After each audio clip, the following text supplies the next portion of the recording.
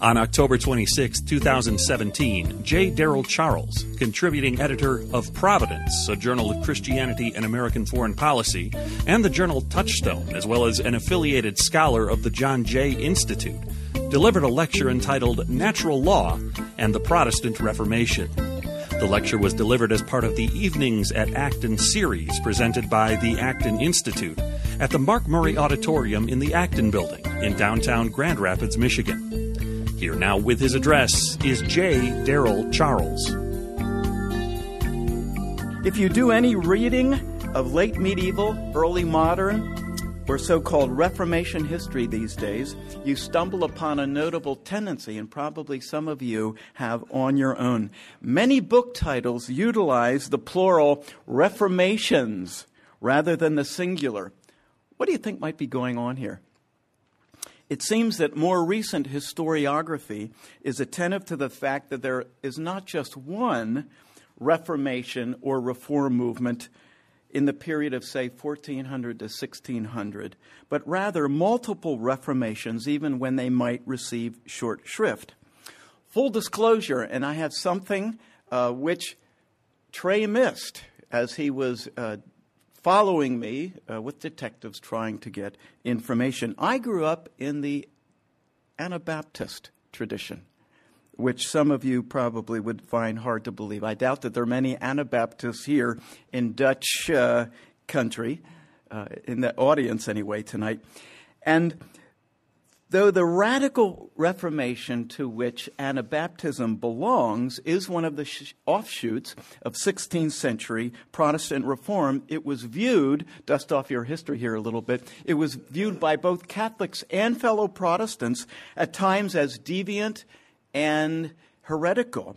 In that day, given its rejection of the Church's authority and its frequent rejection of civil authority. So, I ask you the question, of which Reformation are we speaking? The Lutheran, the Reformed, the Radical, the Counter-Reformation. What about forerunners to the Reformation? What about, say, the conciliar movement of the 15th century, or even the Fifth Lateran Council, which ran from 1512 to 1517, but which had the misfortune of being interrupted by the so-called Luther affair, even though it had much of the language of reformatio in its pronouncements. And what do we do with 14th and 15th century reformers such as Wycliffe and Huss? How about 16th century reformers? Take, for example, Cardinal Reginald Pole. Boy, I'm asking you to dust off a lot here in terms of history. Reginald Pole, one of three legates appointed by Pope Paul III to oversee the Council of Trent, and whose personal affirmations of justification by faith over works resulted in accusations of heresy. How about that for a tidbit, huh? Or how about Erasmus? Or how about Johann von Staupitz? Who was he? I can tell by your grins. Yes, the vicar and mentor to Martin Luther. Or others whose views on justification bore similarities to some of the Protestant reformers. Alas, there are many reformations, many reform movements, both before and after 1517. Thus, we need not be too Luther-centric as traditional scholarship has tended to be. The common perception is that the 15th century was the quiet before the storm, and guess who set the storm in motion? Yes, Martin Luther. The alternative perspective, one that I prefer, accentuates, shall we say, the social history of the period leading up to and also after Luther's revolt, which, in my view, helps to bring balance to our perspective. Second full disclosure, or maybe this is the third, sorry about that so early. My own view is that of the church historian Jaroslav Pelikan, who years ago described the Protestant Reformation as do you recall his denomination? That is his descriptor, tragic necessity. A necessity because of the vulnerable condition of the late medieval church, but infinitely tragic because wherever Christian unity is undercut, our witness to the world is diminished. Do you believe that? Thus, the occasion of the 500th anniversary should temper both our celebration and our lament. Today, as we commemorate the 500th anniversary of the second major schism in Christendom, where do we stand? Where do we stand? What hasn't changed since 1517 is the fact of Islam's missionary-mindedness and its at times, shall we say, militant tendencies. That was true with the first schism in the 11th century. It was true in the 16th century, and it is true today. What has changed perhaps can be summarized as being twofold. One, most European nations today seem to be running as fast as they can to rid themselves of their dreaded Christian heritage, are they not? And I think it's fair to say that Europe's religion is a militant secularism. Second, what also has changed, but for the positive, is the very fact that we are here together tonight, together in general, celebrating, insofar as we are broadly reconciled. And to appreciate that specific, the context in which early 16th century Reformed emerged, consider how one renowned Reformation scholar puts it. He writes this: "Among the literally thousands of letters from that time I've read in the course of my research, many contain the simple three-word postscript, 'burn after reading.'" What a difference 500 years makes, does it not? Let us count some of the ways.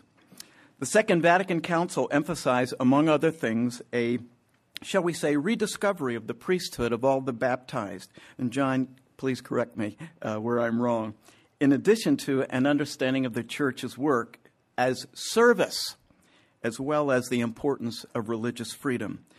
Many of us are familiar with efforts which began in the 1980s by Catholic and Lutheran theologians on the occasion of the 450th anniversary of the Augsburg Confession to reconsider the doctrine of justification, which resulted in a number of important volumes, two of which are noted on the back of your handout in the bibliography: The Condemnations of the Reformation Era and Justification by Faith.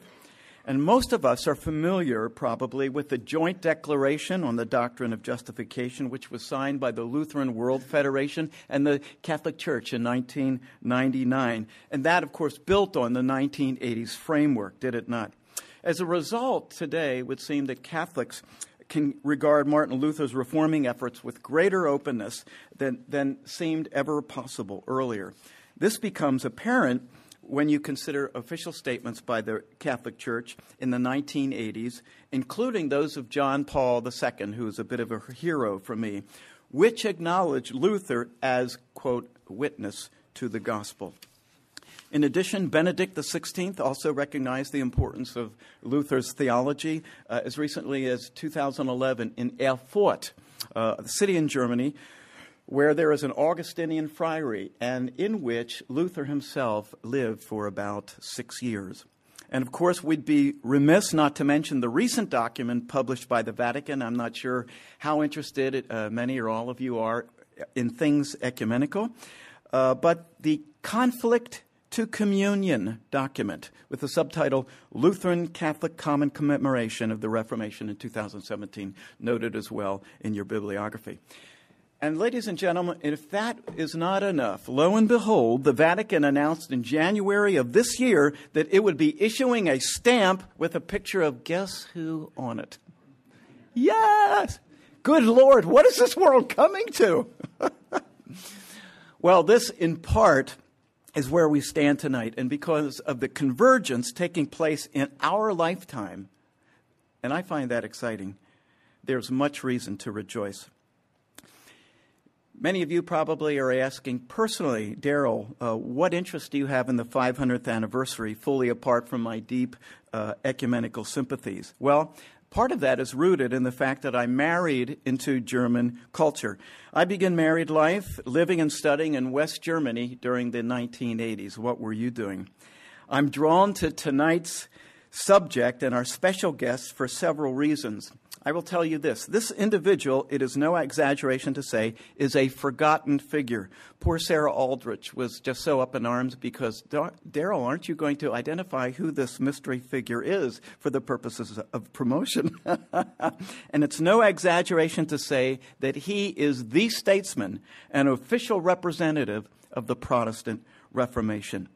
Moreover, and for our present purposes this evening, he wrote more on law and natural law than any of the Protestant reformers, including Calvin, who had a background and training in law. Finally, it needs to be pointed out that though Lutheran, this forgotten figure had a notable ecumenical streak, very unlike his purest Lutheran brethren.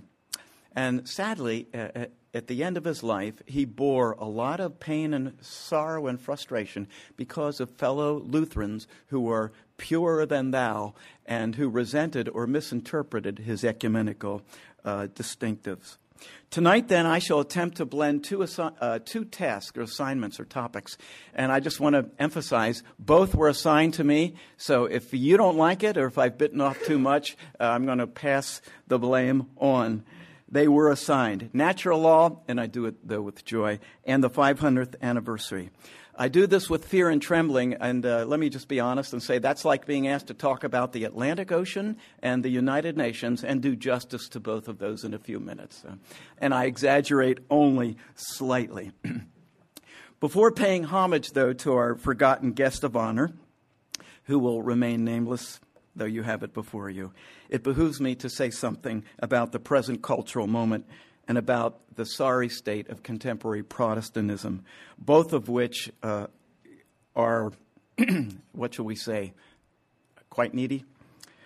First, a brief word about the culture. Once upon a time, you could argue that basic moral principles are the same for everyone, everywhere, and at all times. Once upon a time. Not today. Quite simply, the challenge before us, socially, culturally, and politically, is that we live in a period of, let's call it, post-consensus. 60 years ago, the Catholic theologian John Courtney Murray, whose perhaps most famous book is surely on your shelves at home and certainly here, we hold these truths for which he's perhaps best known. Today, the fact is we hold no truths as a society. We profess nothing as a culture. And those who dare profess that in public are hate-filled, bigoted, and intolerant, are they not? We plead guilty. So the question then is, what language do we use as we live and move among our contemporaries today in a post-consensus cultural climate? How do we engage in moral reasoning with our contemporaries? How do we even, I don't think I'm exaggerating it, how do we even get to first base? It seems to me that the challenge is enormous. Part of my response to that, and it wasn't meant solely to be rhetorical, would be this. Yes, the fall, human fallenness, has damaged human nature. It has marred us, but it has not eliminated the image of God, and I want to stress that with great certainty. That is an important distinction, that sin, much as it does darken human nature, does not eliminate the image of God in people. And I say it in this way. If nothing is self-evident, after the fall, good and evil, just and unjust, can be, still are self-evident for people. And I say this, if nothing is self-evident, then nothing is obligatory in life. And if nothing is obligatory, then all conceptions of value simply crumble. I would also suggest that we need to develop the art of moral persuasion.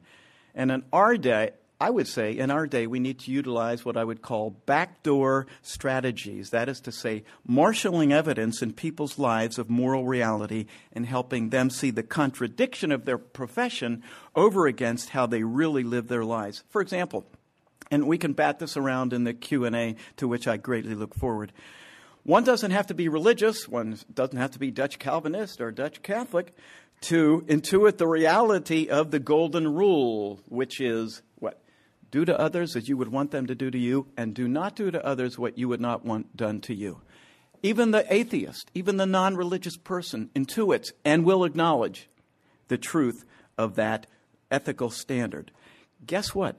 That is the natural law at work within people. Now a brief word on contemporary Protestantism, and this is part 2 on your outline if you're following along.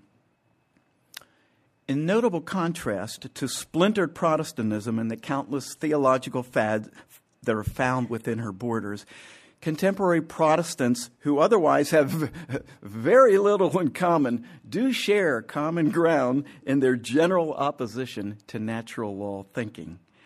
And among more theologically orthodox Protestants, this opposition arises from a cluster of concerns, related concerns, and perhaps understandable at that. Among them, the worry that natural law thinking fails to take seriously the human condition and sinfulness, or the worry that misguided trust is placed in the powers of human reason, which has been debilitated by the fall, or that ethical norms as revealed in the Old and New Testaments are distinct, or that natural law theory is insufficiently Christocentric and grace-centered. And of course, in many Protestant circles, natural law thinking is viewed, therefore, as a Catholic thing. And while I will not this evening analyze a host of influential thinkers who have encouraged, yes, this rejection. In the mid to late 20th century, one finds vehement opposition in the thinking and writings of Protestants like Karl Barth, Helmut Thielicke, Paul Lehmann, Jacques Ellul, John Howard Yoder, who comes out of the Mennonite tradition, and in closer to our day, Stanley Hauerwas at Duke. Just to name a few. And for this reason, sadly, one is hard-pressed to name one Protestant theological ethicist who has furthered and advanced a natural law thinking. This is, however, offset by the fact that happily there are signs here and there that some Protestants are rethinking their understanding of natural law. This doubtless is due to meaningful dialogue, ecumenical dialogue with Roman Catholics as we witness the collapse of moral norms in the West. But however deeply entrenched opposition among Protestants is to natural law thinking, it cannot be traced to the magisterial reformers themselves, who maintain continuity with their Catholic counterparts. Yes, it is true that they champion a variety of grace and faith and justification in opposition to what they thought were either lacks or imbalances, but they maintain continuity with Roman Catholics as their writings all indicate. And it's accurate to insist that 16th century Reformation controversies in their nature were foremost theological and ecclesiastical, not ethical. To the surprise of many, Luther, Calvin, Zwingli, Bucer, Bullinger, and others affirmed the natural law even when it was not a major focus of their writings. And that is part of the problem. The fact that none of the magisterial reformers develops natural law thinking in any sort of systematic way, with one exception. And he is our forgotten guest of this evening, part 3. Generally and sadly, in my view, Philip Melanchthon is forgotten when we speak of the Protestant reformers. He disappears, as it were, in Luther's shadow. And consider, by way of example, various titles devoted to him through the years. Melanchthon, the quiet reformer. And these are noted, by the way, on your bibliography. Philip Melanchthon, reformer without honor. The unknown Melanchthon, or Melanchthon, alien or ally, ? Melanchthon indeed seems then to languish in the shadow of not only Luther, but other well-known reformers. But this, tonight, I wish to suggest, is an injustice and should not be. It was not Luther, but Melanchthon who determined fully what the exact consistency of Lutheranism was to be, stated one very important German intellectual historian. How does that declaration strike you, by the way? Not Luther, but Melanchthon determined its character. It was Melanchthon who was responsible for the education of a new theological generation, for the formulation of all official utterances. He was the chief teacher and instructor, what someone has called the scholarly publicist, the theological diplomat of the early Reformation. And it was interesting that Melanchthon wrote the very first systematic Reform theology, the Loci Communis, several editions of which are noted on the back of your handout. And listen to this, 51 editions of which, Loci Communis, 51 editions of which were published in his lifetime. Extraordinary, eh?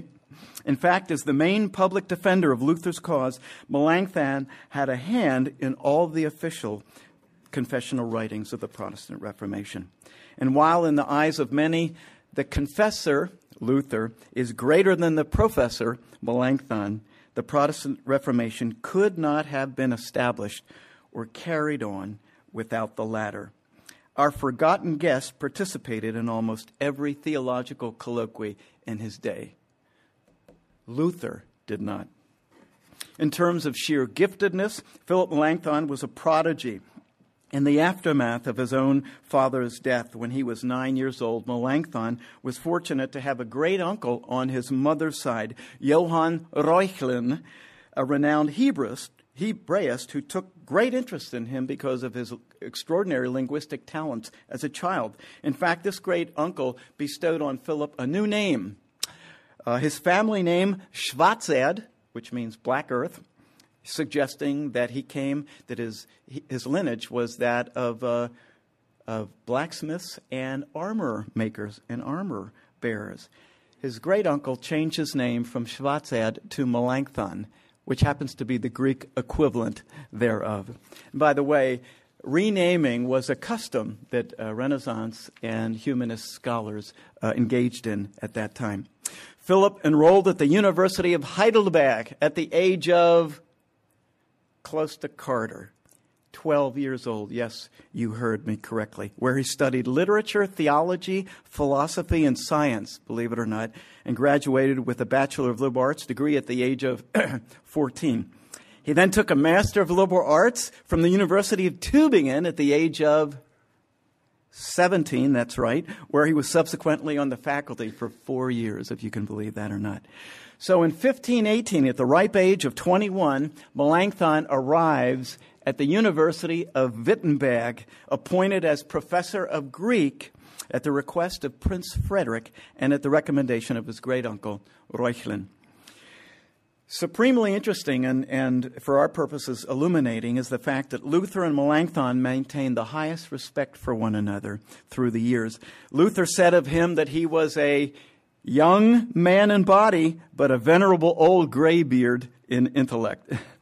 In the year of Luther's absence from the university, he noted, "You, Philip, surpass me in theology, and you succeed me as Elisha followed Elijah," with a double portion of the Spirit, alluding, of course, to 2 Kings 2. Interesting.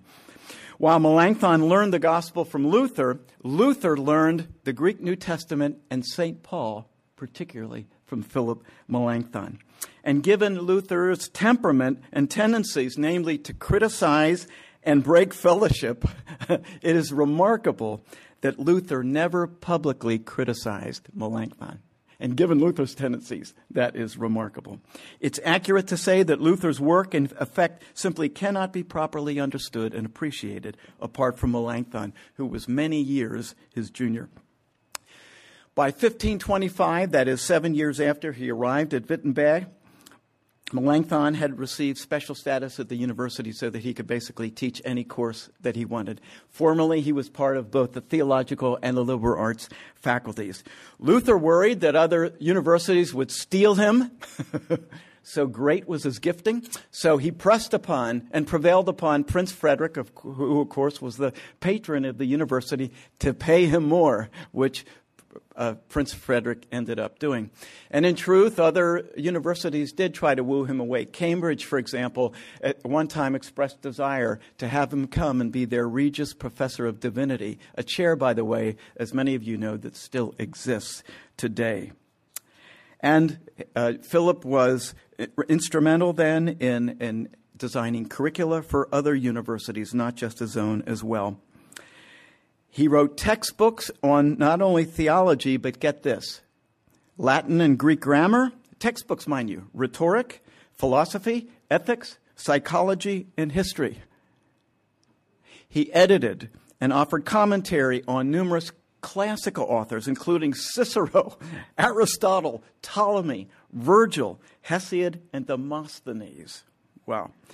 In his own lifetime, and not posthumously, this for me is significant, Melanchthon was accorded the remarkable title of Praeceptor Germaniae. Somebody dust off your German and interpret for me, please.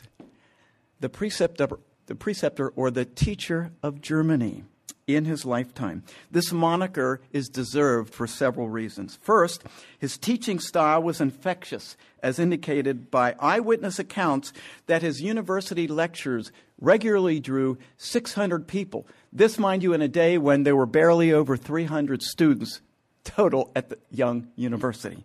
And on one occasion, 2,000 people were said to have attended, including princes and royalty, in addition to regular students.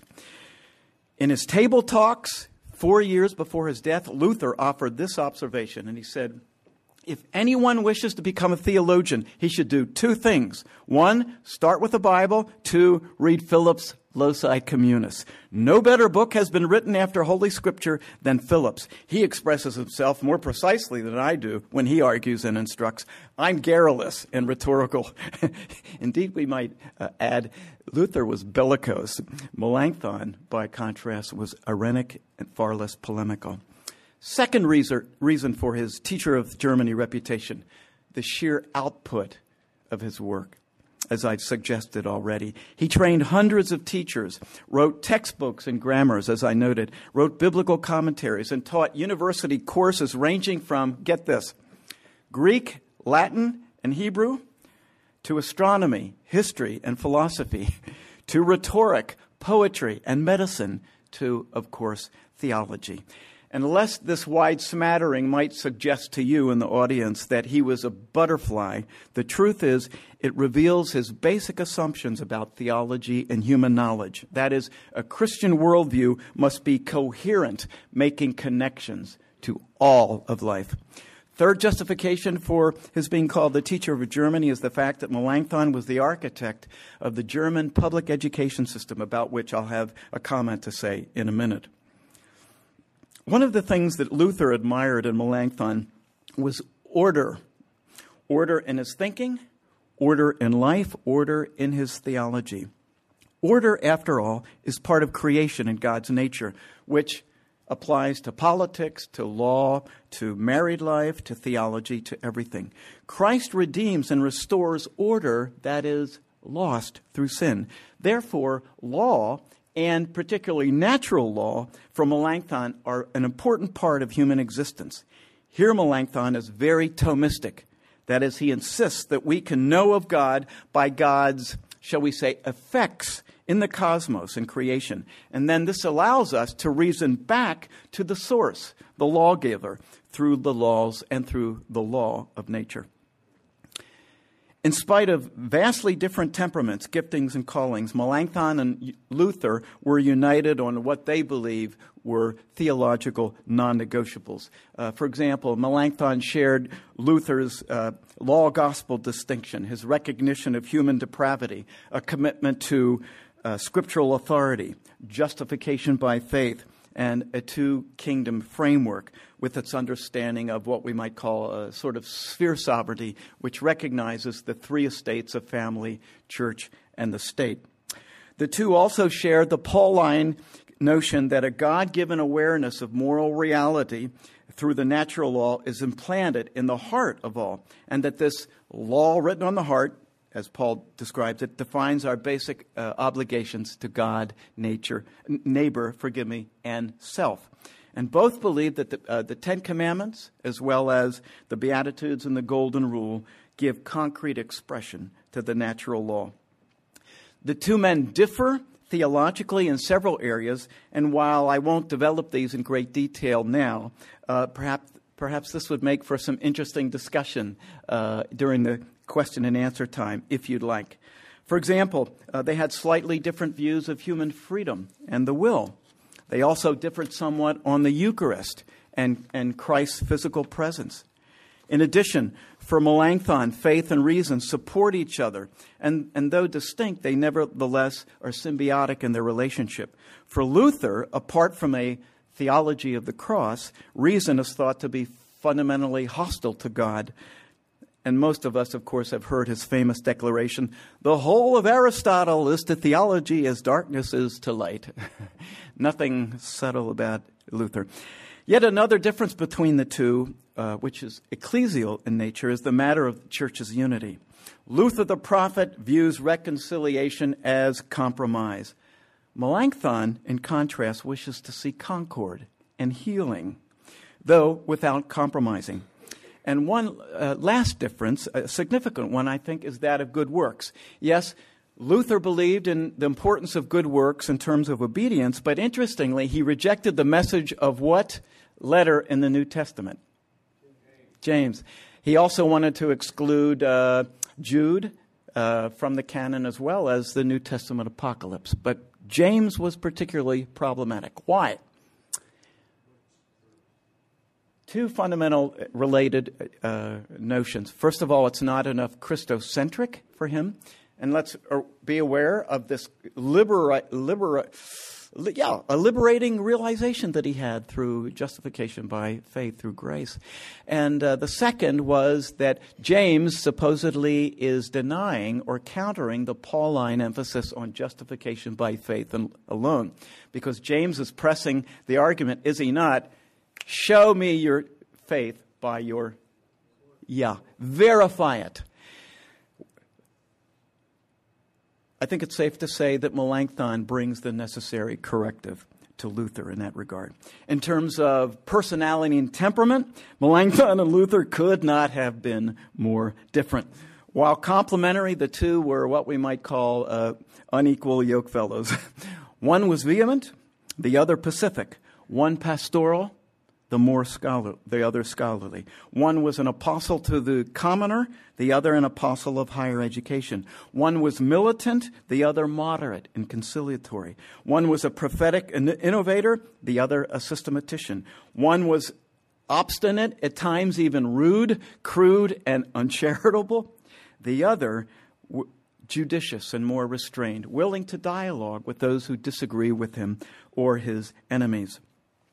As noted, Melanchthon devotes more attention to law and moral philosophy than any other reformer, and I think there are several reasons for that, perhaps important to identify. First, this is an evidence of his being an integrated Renaissance man, can we say, an integration of thinking and his theology into all realms of life due to the liberal arts. Second, as the ethicist of the Protestant Reformation, as someone has tagged him, Melanchthon saw the need to keep theology and philosophy wed. How often are the two driven apart?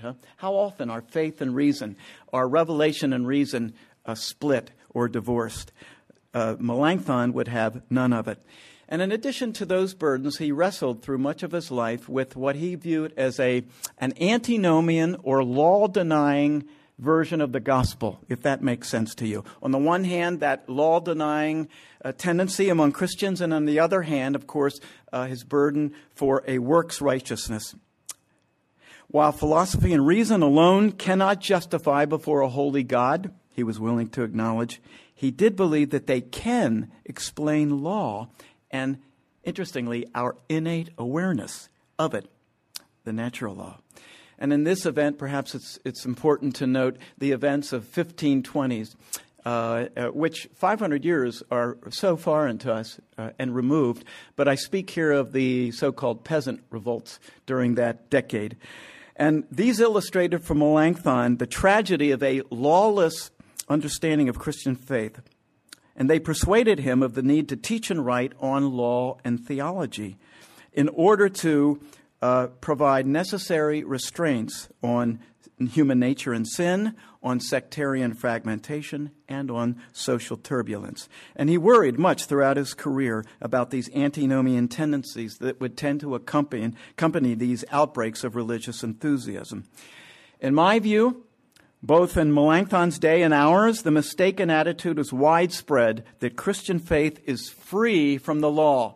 Maybe not in Holland, Michigan, maybe not in Grand Rapids, but where I come from and where I travel, that's very often the case. I'm dismayed by that sort of thinking. And of course, there are two brands of lawless Christianity, aren't there? On the one side, there's a withdrawal from the world and a sort of denial of the importance of social institutions and social arrangements. On the other side, of course, we have license and wrong use of freedom. Melanchthon's response was that both law and gospel continually need to be preached. Nature and grace, they're complementary. As Aquinas argued, grace completes nature, does it not? Therefore, law is not only a necessary preamble to the gospel, which it is, that much we can grant, but it continues to awaken within believers a consciousness of sin without which true piety and virtue cannot take root. For this reason, then, Melanchthon points out that Jesus reminds his audience, do not suppose that I have come to what? The law. Abolish the law. I've not come to abolish it, but fulfill it. Matthew 5:17. Thank you. And Melanchthon also joins Calvin and Luther in distinguishing between three types of the law. You've heard this off in the Old Testament, haven't you? Ceremonial, judicial, and moral. And of the three, only the latter is abiding, as the Decalogue illustrates. In his Loci Communis, Melanchthon acknowledges that a person cannot keep the Ten Commandments perfectly, and yet still by what he often in his writings described as the natural light, by one's natural reasoning, a person can know of the inner law of God. This complementary relationship then between reason, not a misplaced trust in reason, but a complementary relationship between reason and revelation for him, are indications that theology and philosophy need to be kept together. Theology enlarges and completes, shall we say, our natural knowledge of the Creator. Consistent with most of the reformers, Melanchthon identifies law according to three types: divine, natural, and human or civil. Divine law, of course, that eternal and immovable judgment which is impressed on human minds, which lay out for us an understanding of what we are to aspire to, what we should do, what we should not do. Human law, by contrast, he notes, only demands or forbids certain external works. Interesting way of describing civil law. The natural law, very important, reconciles the two. The natural law for him is the likeness of God. So he roots it in the image of God, the imago Dei. In its essence, this moral knowledge is self-evident, becoming or informing all human beings of the difference between honorable and shameful, just and unjust, good and evil. The voice of the natural law has sounded since the beginning of creation, he says, before the time of Moses, and will remain forever. Several things, in my view, are significant about Melanchthon's understanding and representation of natural law. I'd simply like to identify them because I think this is where he makes a contribution. One is that he anchors it in the imago Dei, which, yes, marred, nevertheless cannot be removed or eliminated. The image of God is not removed in our contemporaries. The fact that human beings have suppressed this knowledge is no argument against the natural law, he believes. Even though it's true that human nature is deformed and corrupted, knowledge still remains. It is not entirely extinct, he says. Another important feature is his pedagogical function of the natural law. That is, not only does it restrain, but it also guides and protects and assists us. And then finally, he develops the use of the natural law for criminal justice. And he identifies three functions which may seem very modern. They are. Natural law has a retributive, deterrent, and rehabilitative function. Where have we heard that before? Well, in early English and in American penology. In approaching the home stretch this evening, I'd like to ask the question, what might we learn from the forgotten reformer? And there I've noted several things on your handout. First of all, to me it's utterly fascinating that Philip Melanchthon was not trained in theology, yet he learned it and ended up becoming the official representative of the Protestant Reformation. Often throughout the years I've asked I've told my students this. I said, the study of theology is literally a matter of life and death. And of course their reaction is, come on, Dr. Charles, get off it. What is your problem? But, very often by the end of the semester, hopefully, they've swung more to my side of the family. That is commendable in Melanchthon. Second, among most historiographers of the Reformation, there is the view that Melanchthon was weak-willed and timid compared to Luther, right? In my reading of him, I think that's not the case, but rather he was simply more erratic, far less polemical, and he had an ecumenical vision for that day, which was significant. And for that, I commend, by the way, the Acton Institute, because I see that vision, that underpinning to their work. You are to be commended. Third, something in Melanchthon was infectious. If, in fact, 600 people regularly are attending his lectures, that in a day when, mind you, only 300 students are there at Wittenberg. It seems to me that vision is, as the saying goes, caught, not taught. There was something infectious about his vision and the way that he communicated. And not only was the University of Wittenberg becoming a trendsetter, was brand new when he arrived, but it ended up in decades becoming a trendsetter. And it was, as it was, Melanchthon was instrumental in designing the faculty for a new university, the University of Marburg, which was the first official Protestant university in Germany, and he helped redesign curricula at 3 other universities, Heidelberg, Tübingen, Leipzig. Not a bad calling card, I would say. Fourth, knowledge, as Melanchthon knew it, is not fragmentary in the Christian scheme of things. Rather, it's unitary. That's very different from how education is done and proceeds today, is it not? All of life, all of knowledge has a unity in the Christian understanding of reality. Fifth, as I've already emphasized, reason supplements and is not abolished by revelation. The two must not be divorced. Here I'm thinking of John Paul's last major encyclical before his health went downhill, Fides et Ratio, Faith and Reason. And the very first statement in that encyclical begins with faith and reason being like 2 wings of a bird in its ascent in the pursuit of truth. We dare not separate them. Sixth, I've tried to explain the importance of natural law in his thinking. Why that focus in Melanchthon? Because moral law is implanted in us through the image of God. That's very, very important. And he intuited that discerning the moral underpinnings of law, without that, the common good simply collapses, and civil society is is impossible without understanding the moral underpinnings of law. To his great credit, Melanchthon used his influence as a theologian to inform social and political change. Might we also do the same? Might the church as well? And then a final application which has enormous ramifications for our day. There's a tendency, especially among religious people, to separate charity from law and justice. Law and justice very often are thought to be cold, right, harsh, impersonal, while charity is warm, personal, forgiving. That is a false dichotomy, balderdash, and we need to prevent that sort of split in our thinking. Not only Melanchthon, but New Testament writers like James and Paul say, love fulfills the law. Thank you very much. I conclude. And I conclude with a remembrance of a very important conversation, a debate, actually, that took place just over a decade ago in Germany. It was sponsored by the Catholic Academy of Bavaria. 2004 was the actual year, between one of the world's most renowned contemporary philosophers, a fellow by the name of Jürgen Habermas, and a fellow you probably not heard of, Joseph Cardinal Ratzinger, about to become Pope Benedict XVI. Just kidding. And their assignment to debate the topic, how about this for a topic? The pre-political moral foundations of a free society. Habermas, who describes himself as tone deaf to religion, surely surprised many in the audience. And since, by the way, that was published in book form. It's on your bibliography. I think the title there is The Dialectics of Secularization. It's a very short volume. You'll enjoy reading it.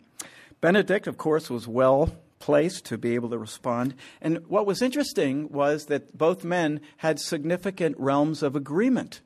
And both agreed that it's probably good that we enter into what they called a post-secular period. This coming from Jürgen Habermas. Other points of agreement summarized by Benedict were these. There are pathologies of both religion and reason. And for that reason, the two dare not be disengaged. Also, Benedict noted, freedom without law equates to anarchy, and law without the religious moral impulse becomes unjust and totalitarian. Therefore, Benedict concluded the importance of the natural law in bridging church and society. The importance of natural law in bridging church and society. In order, why? To have common moral discourse by which to debate things that really matter. I would argue that in periods of social cultural upheaval, there is often a renewal of natural law thinking. There was a renewal in Philip Melanchthon's Generations Day. At the same time that he was teaching at Wittenberg, a Spanish Dominican theologian by the name of Francisco de Vitoria. If you're a poli-sci or historian, scientist or historian, you remember that name. Part of the New World discoveries. And not only he, but Francisco Suarez, a generation later, had the audacity, when both Spain and Portugal were coming and vanquishing and abusing Native Americans, he had the audacity to come back and say to both king and pope, you dare not, on the basis of the natural law, force their conversion. And they, too, in spite of the fact that they are difficult to understand with their customs, they must be treated as human beings. Human dignity, natural law of God, a natural law within the heart. A generation later, somebody by the name of Hugo Grotius, perhaps known to us as the so-called father of natural law, father of international law, I should say, emphasized natural law thinking in the very tragic 30 Years' War.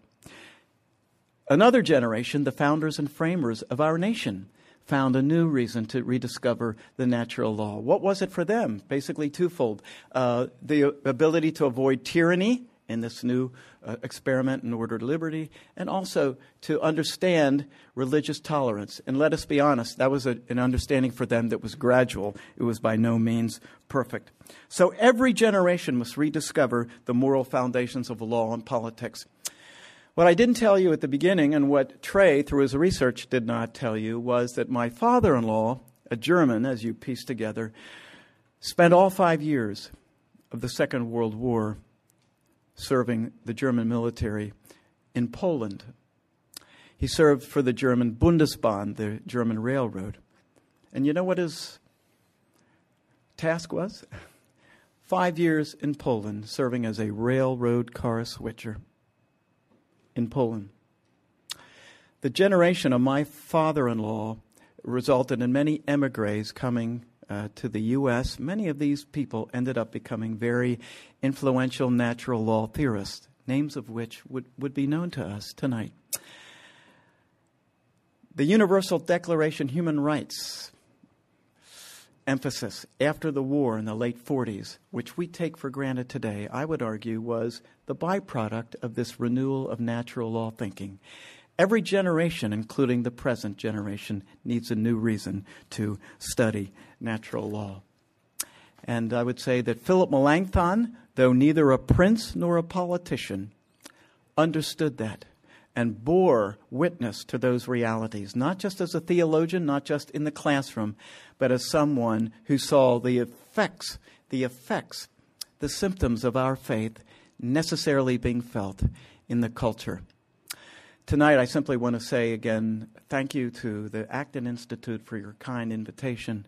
Thank you for coming out, being a part of this evening. And I just want to say, may the Lord bless you as Acton, in terms of your mission, and may the Lord bless each of you individually as we seek to bear witness and offer a robust testimony to our Christian faith in a hostile, an increasingly hostile cultural challenge before us.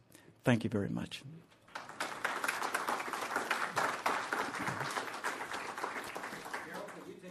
Thank you. Yes, ma'am. Thank you very much. I'm really glad I was here.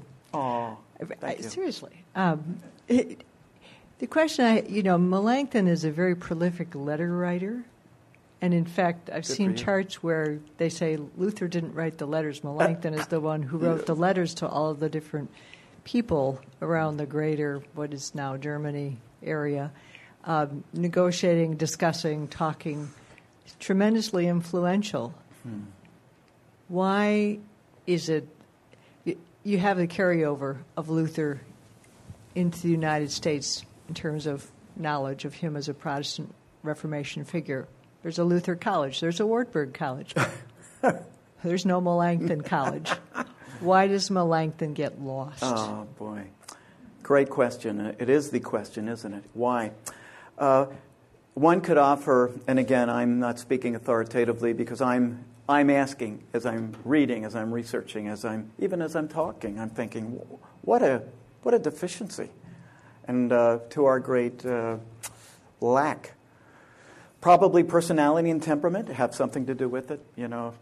I made that distinction briefly in passing, and I do think that it's not the total explanation, but I think that is partial justification. Yes, Luther's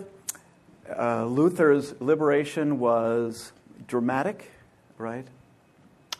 It didn't happen overnight. I don't mean that dramatic in that sense, but it was dramatic.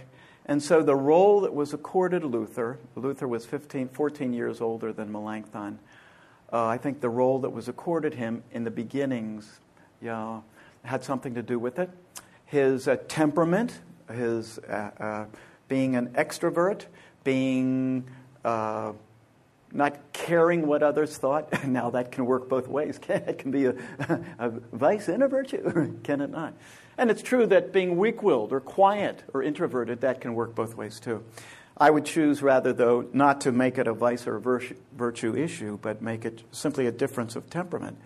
And let's face it, temperament there was very, very important. Yeah, but that doesn't explain because the very fact that Melanchthon, who was out representing the Reformation cause at official meetings and colloquies, he should be getting more of the press, so to speak.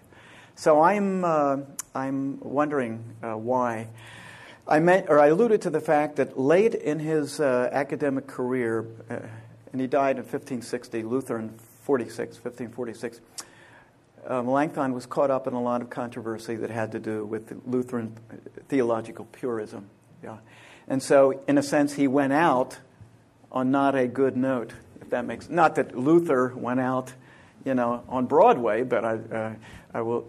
So that may have part of it. That may have to do with part of it as well.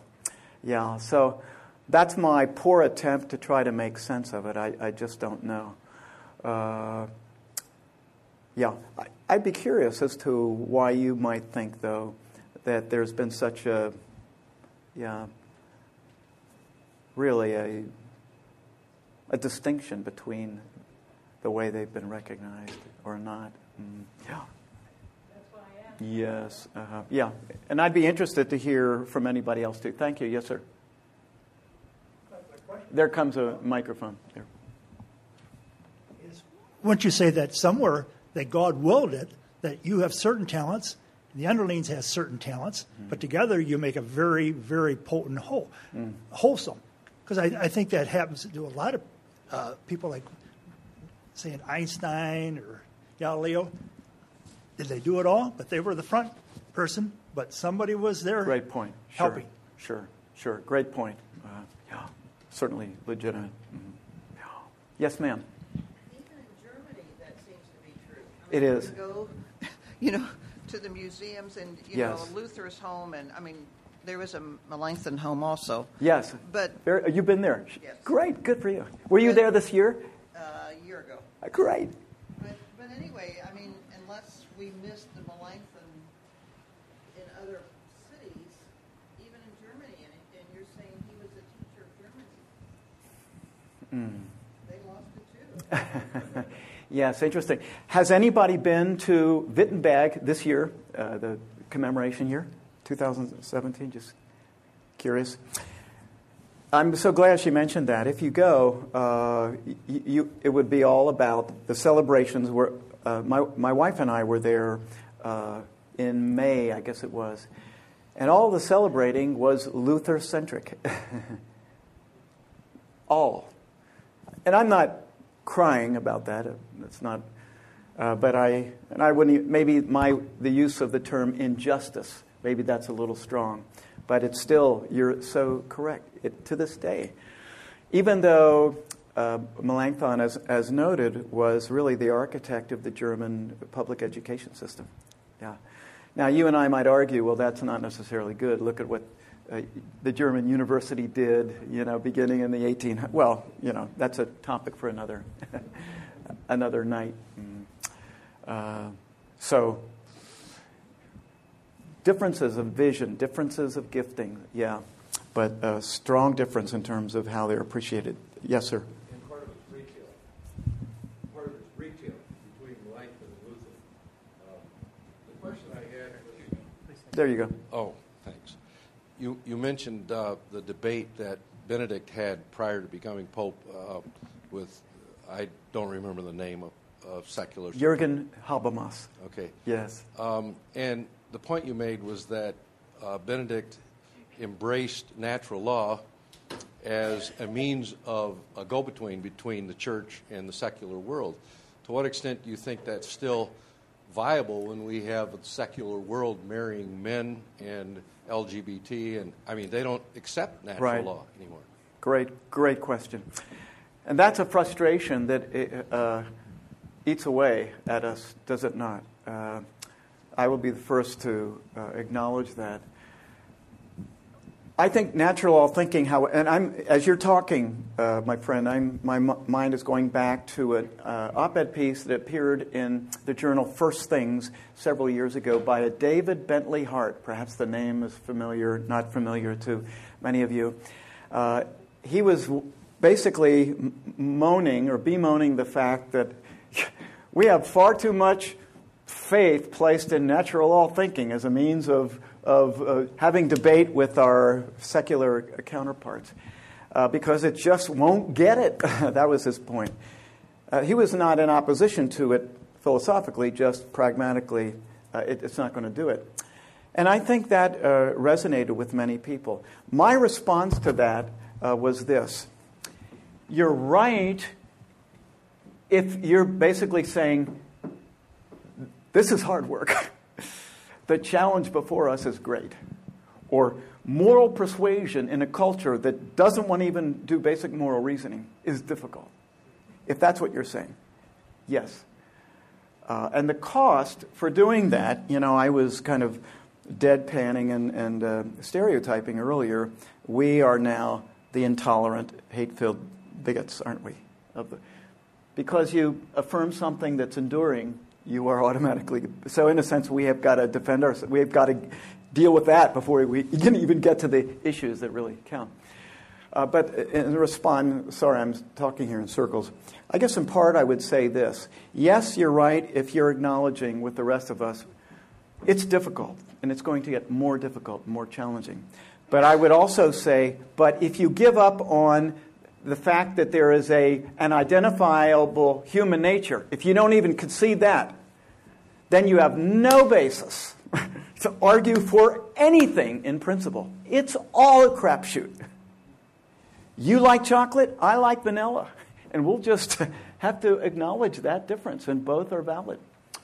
So, but I do see that even the most belligerent, even the most postmodern, the most materialistic in a philosophical sense person will acknowledge that he or she is engaging in moral reason. Guess what? Everybody distinguishes between good, bad. They just draw the line at different places, huh? Isn't it interesting that the most activistic enemy of the Christian faith uses the language of should or should not. Whoa, where did that come from? You can't do that. You can't use that grammar. You're being inconsistent with your framework. If there are no moral absolutes, if there's nothing fixed, then please, please, LBGT activists, do not tell me you're being inconsistent. So the fact is, and we need, I think, charitably, we need to confront people with their inconsistencies. Charitably, we need to confront people with the contradictions of their life and their supposed life system. And how do we do that? Yeah, where they live. You know, that's why I used earlier tonight the example of the Golden Rule. That activist affirms that. Well, where did that come from? There are no values. Every value system collapses if there's no human nature, if there's nothing fixed in the universe. Right? So the natural law is important. Now, will they accept your terminology? Well, there, I think we need then, in creative and winsome ways, to find ways around. If it's a problem of vocabulary, okay. I think, you know, Baptists who only grew up and stay in Baptist conclaves probably have difficulty with grammar, right, once they get outside of, or Presbyterians or Dutch Reform or what have you. So natural law discourse is not some philosophical thing that's only the reserved for professionals. No, it's arguing that we have a design. Do you believe that? That we have a nature that doesn't change. Is that nature deformed? Yeah, we've granted that. Has it been marred because of sin? Absolutely. Are its effects universal? Undoubtedly. But that does not deny the image of God in him, her, in the activist, in the hater of your faith. So we appeal on the basis of what is common ground. Now, how we do that, you're not hearing me tonight suggest, here are the 5 steps to do that. If you're a butcher, you're a baker, you're a candlestick maker, you're a nurse, you're a driver of a hearse, you're a biomedical engineer, you spin mathematical equations, you like working with kids, whatever your gifts and calling are, you're going to have to wrestle with how that's done in the sphere of life to which God has called you, right? And so no 5-point pat formula will suffice in terms of how we get it done in the culture. But as a tool, and I hate to use that word, it sounds so pragmatic and utilitarian, natural law discourse is a tool. We have to have it in the toolbox. How are we going to establish common ground? Just forget moral or social ethics for that. How do you establish common ground with your colleague at work who despises your faith, with an unbelieving family member, with the neighbor? How do we establish common ground? Well, charity calls us to take interest in them, love them, right?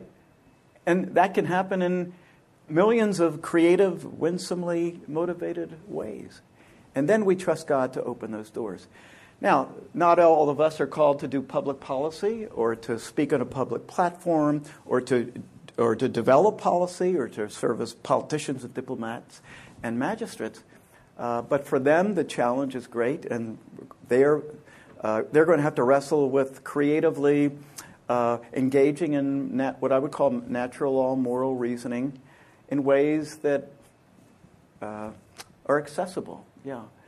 And I just don't have a pill, a pat formula, a magic wand to show you, and here is how it's done. Boy, the challenge is great. That was a long-winded non-answer. I am so sorry. But I applaud you for being part of the fellowship here. Bless you. Yeah. Like that a lot. And the gentleman beside you had his hand up. Thanks for being patient. Right.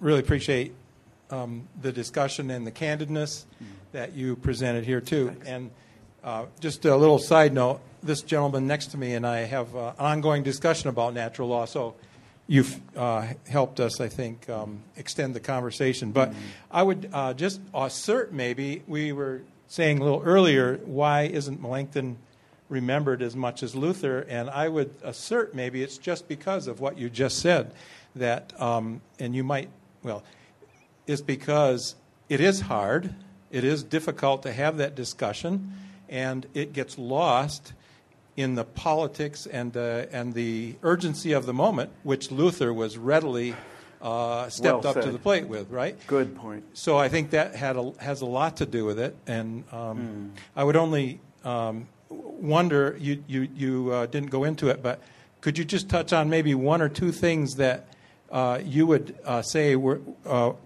fall into this category of Lutheran, I think you call it purity, or Lutheran, that's kind of a purist attitude? Yeah, purist attitude. Okay. Is there one or two things that you would mention there that maybe also shed light on what we're talking about here? Because maybe that was a distinction between, that I think you implied was between Melanchthon and Luther, right? Yeah, yeah, absolutely. For Luther, there was his guard was up. Negotiating meant compromise. Negotiating not in a negative way, but in terms of debate and dialogue. That was his tendency, whereas Melanchthon was very much more open to that. Yeah, and I'm not quite sure how to answer that. Only here is Lutheranism in its the early generations. Now they have to survive, and in Germany, of course, you've got princes who are affirming the faith. So you've got political consequences of this new faith, and so you've got. So you've got a battle for what they perceive as orthodox and less than orthodox, right? Or to use the common word of the day, heresy. Yeah, and as most of you know, even the reformers themselves were extremely uncharitable toward, say, Anabaptists and non-magisterial types. I mentioned my father's side of the family comes out of the Anabaptist, the Mennonite tradition. Well, that's the way it was from the beginning, because the Anabaptists were separatistic. If you've ever read the Schleitheim Confession, 1527, the first formal statement by Anabaptists in terms of what they believe. These are 7 or 8 articles. It's very short. You just Google Schleitheim Confession, and you'll read.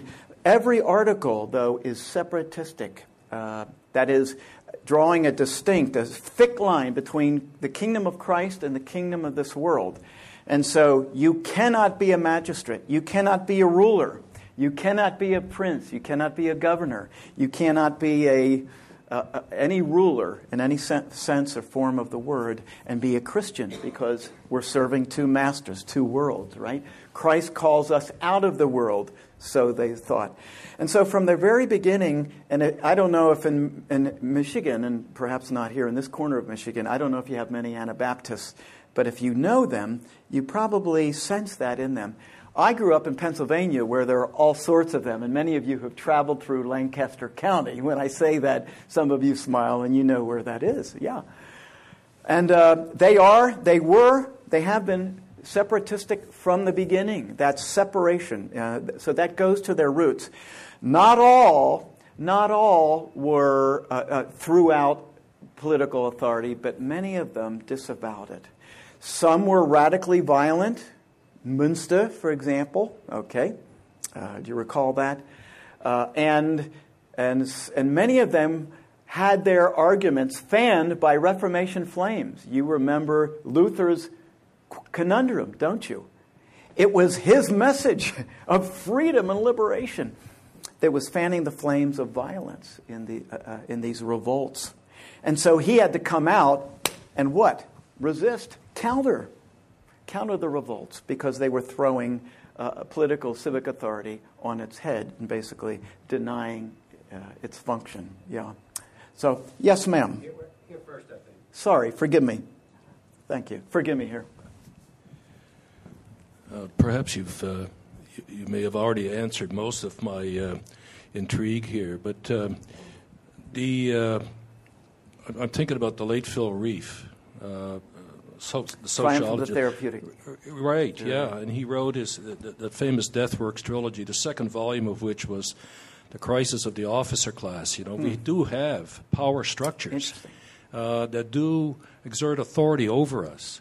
Then we read Walker, you know, to change the world, and his quest for a faithful presence. Mm-hmm. We have Vogelin in his New Science of Politics, talking about the great fragility of the Christian faith, how easily it is sidetracked. this is all by way of leading to my question of Luke 11, verse 52, where Jesus exhortates the Pharisees and the teachers of the law when he said, "You have destroyed knowledge, and you have hindered others from finding that knowledge."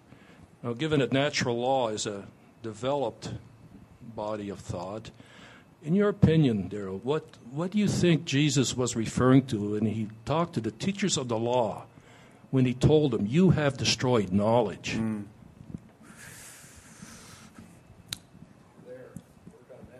Yeah, that's right, yeah.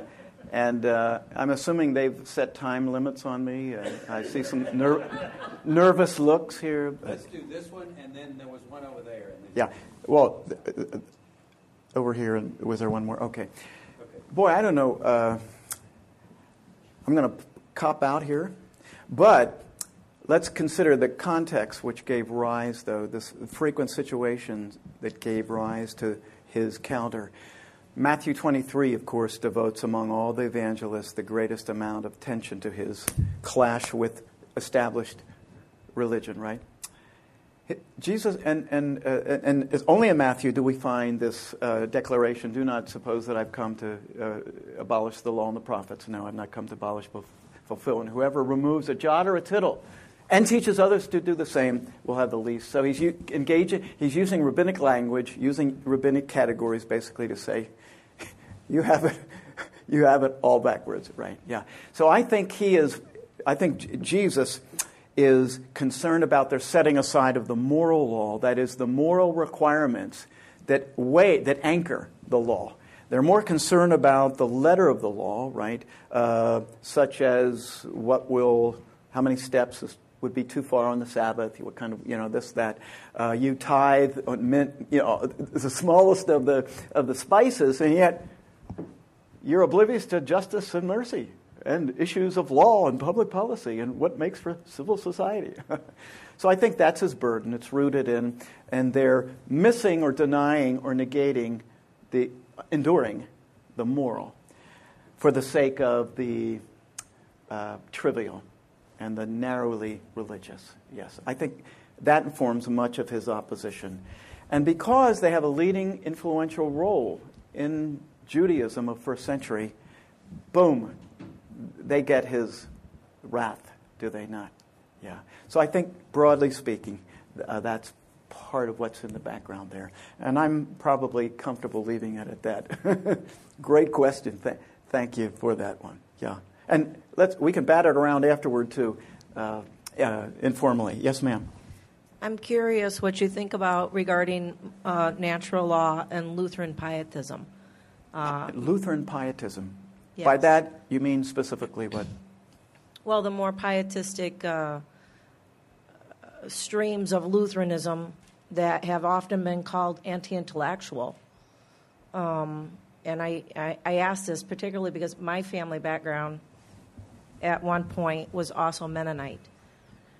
And then as time went along, they became more towards the pietist end, the evangelical end of the Lutheran Church, which has become so liberal, if I can use that word, that I left that end of the church. I see. And so, it's a trajectory that I'm very curious about. Boy, I don't know. Not being confessionally Lutheran, I don't feel qualified to answer that thoroughly. But to me, it has been. I have friends who are a Missouri Synod, Wisconsin. Do you have any Wisconsin Synod folks here in the area? I would think probably. And I don't know if they're more conservative, more pietistic than Missouri Synod. Are they okay? To their great credit, Missouri Synod folks have emphasized scriptural authority, But hey, the intra-Lutheran wars, right, going on over the decades, are responsible in part for a pietistic reaction. I don't know.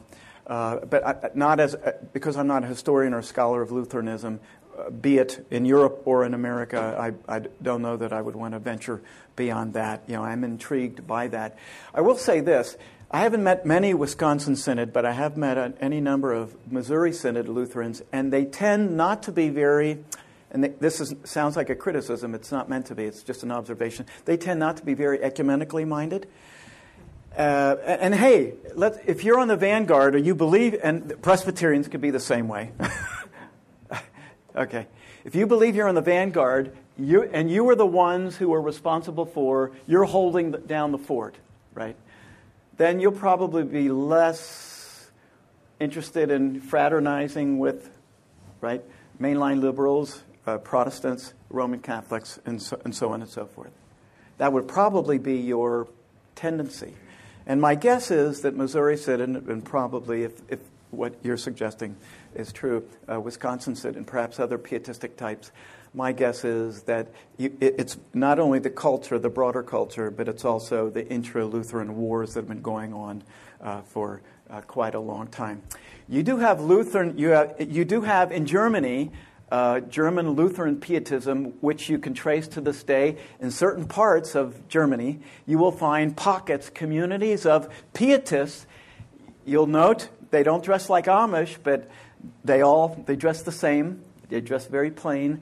And there are externals that identify them to one another and to others. Yeah, they are not to be confused with what's called the Free Church in Germany. The Free Church is the sort of catch-all for everything that's not Lutheran and Catholic, the two state churches, right? Now, I don't mean that pejoratively. That's just, so if you're Baptist, Pentecostal, Presbyterian, I don't know if there's a Presbyterian in Germany today, anything other than Lutheran, then you're Free Church. Yeah, and it has nothing to do with the Free Church in Deerfield, Illinois. Right? Is that the Free Church? Evangelical Free. Yeah, it has nothing to do with that. Yeah, so it's just so that's where pietism today is in Germany. You can find that. There's still pockets of that. And of course, many of you are thinking perhaps of great German pietist scholars back in the 16 and 1700s who were very, very influential. Some of whom had universities named after them. I'm thinking of one right now. Yeah. So very important in the Protestant history. But German, back to your original intent perhaps in the prior question, German purism. Yeah, again, Lutheranism had to establish itself over against the church as it was understood and existed in that day, didn't it? And then for the rest of the 1500s and through the 1600s, it had to assert itself.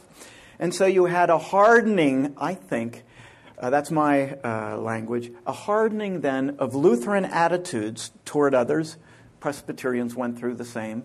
But you had a hardening of attitudes, and then you had various reactions. 100 becomes 200 years, becomes 250, becomes 300. And so then you have split-offs, pietistic reactions, right, to what you don't like in the church, or you have acquiescence to the world and the culture. As you probably know, all pastors in Germany today, they are prepared, they're educated at the state university. There is no such thing as a seminary. There are a couple, what we would call Bible schools here or there spread out around the land. But if you are in the Landeskirche, if you're Lutheran, German Lutheran, then you study theology at the university. And it's a secular marketplace. Yeah. So, you do have what we would understand to be evangelicals, and you do have Catholics who obviously, Joseph Ratzinger being a prime example, who take their faith very seriously. I'm not about to predict what tomorrow holds for either of those camps, what the tomorrow holds for the church in Germany, which is not to say it's not important. I just don't have that insight, though I care about it a great deal. Yeah. I'm saddened, and this will be my last comment, I'm saddened about American Lutheranism, since we're talking about Lutherans. I mentioned earlier that you can scarcely identify a single Protestant theological ethicist who has been a champion of natural law. I can think of two. Who can you think of? I'm thinking of one, Karl Broughton. And again, if you're not Lutheran, that name won't mean anything. Karl Broughton has taught at the seminary level for many years, was a co-founder of the Center for Evangelical Theology, which gave birth to a journal, Pro Ecclesia, about 20, 25 years ago. And Karl Broughton also is a prolific writer and editor of books. And I'll bring up the second name in this regard. Karl Broughton is a close friend of a Robert Jensen, Robert W. Jensen. They're both in their 80s today. Both have been valiant witnesses within mainline Lutheranism in the American context and advocates for natural law. But outside of them, I can't think of a well-known Lutheran. I can't think of a well-known Protestant who's been a champion of natural law. But praise the Lord, it's my hope and prayer that that's changing, and that among younger types who don't have all that baggage. Now, their problem is they depreciate a theological foundation. So that's the challenge today. Look, with Dorothy Sayers, look, the dogma is the drama. Look, your life does depend on it. And the church's vitality in life does depend on it. So it's basic, what we have to teach today. And even evangelically minded churches don't seem, and again, this sounds terribly patronizing and pejorative, but I'm not very sanguine about broader evangelicalism today. I am about dialogue, interconfessional dialogue, Catholic Protestant dialogue, and usually those are evangelical types and Roman Catholics. I mentioned John Paul II and Benedict. I'm a real fan of theirs. I mean, not just because they were prolific and pumped out more encyclicals than any of their predecessors and probably any of their followers, but because what they had to say every 2-3 years was a strong statement about the culture and what the church should be doing for the culture. Robert Jensen, and I really will stop with this comment. I was lying before. Robert Jensen, in one essay, posed the question, and it was the title of a chapter in one of the books that he and Broughton co-wrote. And maybe on your bibliography, the title of the book, you need to have it in your library. It's called Two Cities of God, the Two Cities of God. And of course, they're borrowing from Augustine's metaphor. Okay, we've got two citizenships. City of God, city of man. Yes, when push comes to shove, Trey, you heard it last week in Seattle, when push comes to shove, yes, our allegiances are ultimate, But that does not mean that the other citizenship is unimportant. I like that. Yeah. So we have to have our ultimate allegiances, but that doesn't mean that we negate that second allegiance to the city of man. We do all that we can in creative, winsome, charitable ways. And sometimes that's going to require confrontation. So it's not just about peace and love and being meek, mild. No. We're going to have to be confrontive. I'm sorry. When the LGBTQI, and the letters keep being added on, activist is in your face. You've got to confront. Now, I think there's a way to confront, right? Charity, we have to clothe our confrontation in ways that are accessible, right? But it doesn't mean that we won't be confronting. There will be a lot of confronting that we're going to have to do. And so may the Lord help us in that task. But the gates of hell will not prevail against the church. And hey, if we have to go through, and I think I raised this question last week, if the church has to go through, what do you think of this? Several generations of darkness? Now I sound like Tim LaHaye or Left Behind, right? Everything's going to hell in a handbasket. Let's hold on until Jesus comes. No. I'm simply saying the reality is that Christians have to suffer. Oh boy, that's a theme I bet you haven't heard many sermons from your pulpit on the normality and the necessity of suffering. And but we're going to have to take that seriously. And what if the church is on the outside for a couple generations? Perish the thought, huh? Who knows the mind of God? But the cultural climate has changed, and maybe it'll continue to move in that direction. Now, that doesn't mean we give up. It means all the more the vision of Acton Institute, we redouble our efforts, trust in the sovereignty of God, and be faithful in the use of our gifts. To some he's given 10, to some 5, to some 2, to some 1. The issue is not number. The issue is not visibility. The issue is faithfulness, as Mother Teresa taught us, right? Not success, not numbers, but faithfulness. Blessings to you. Thank you for being here tonight.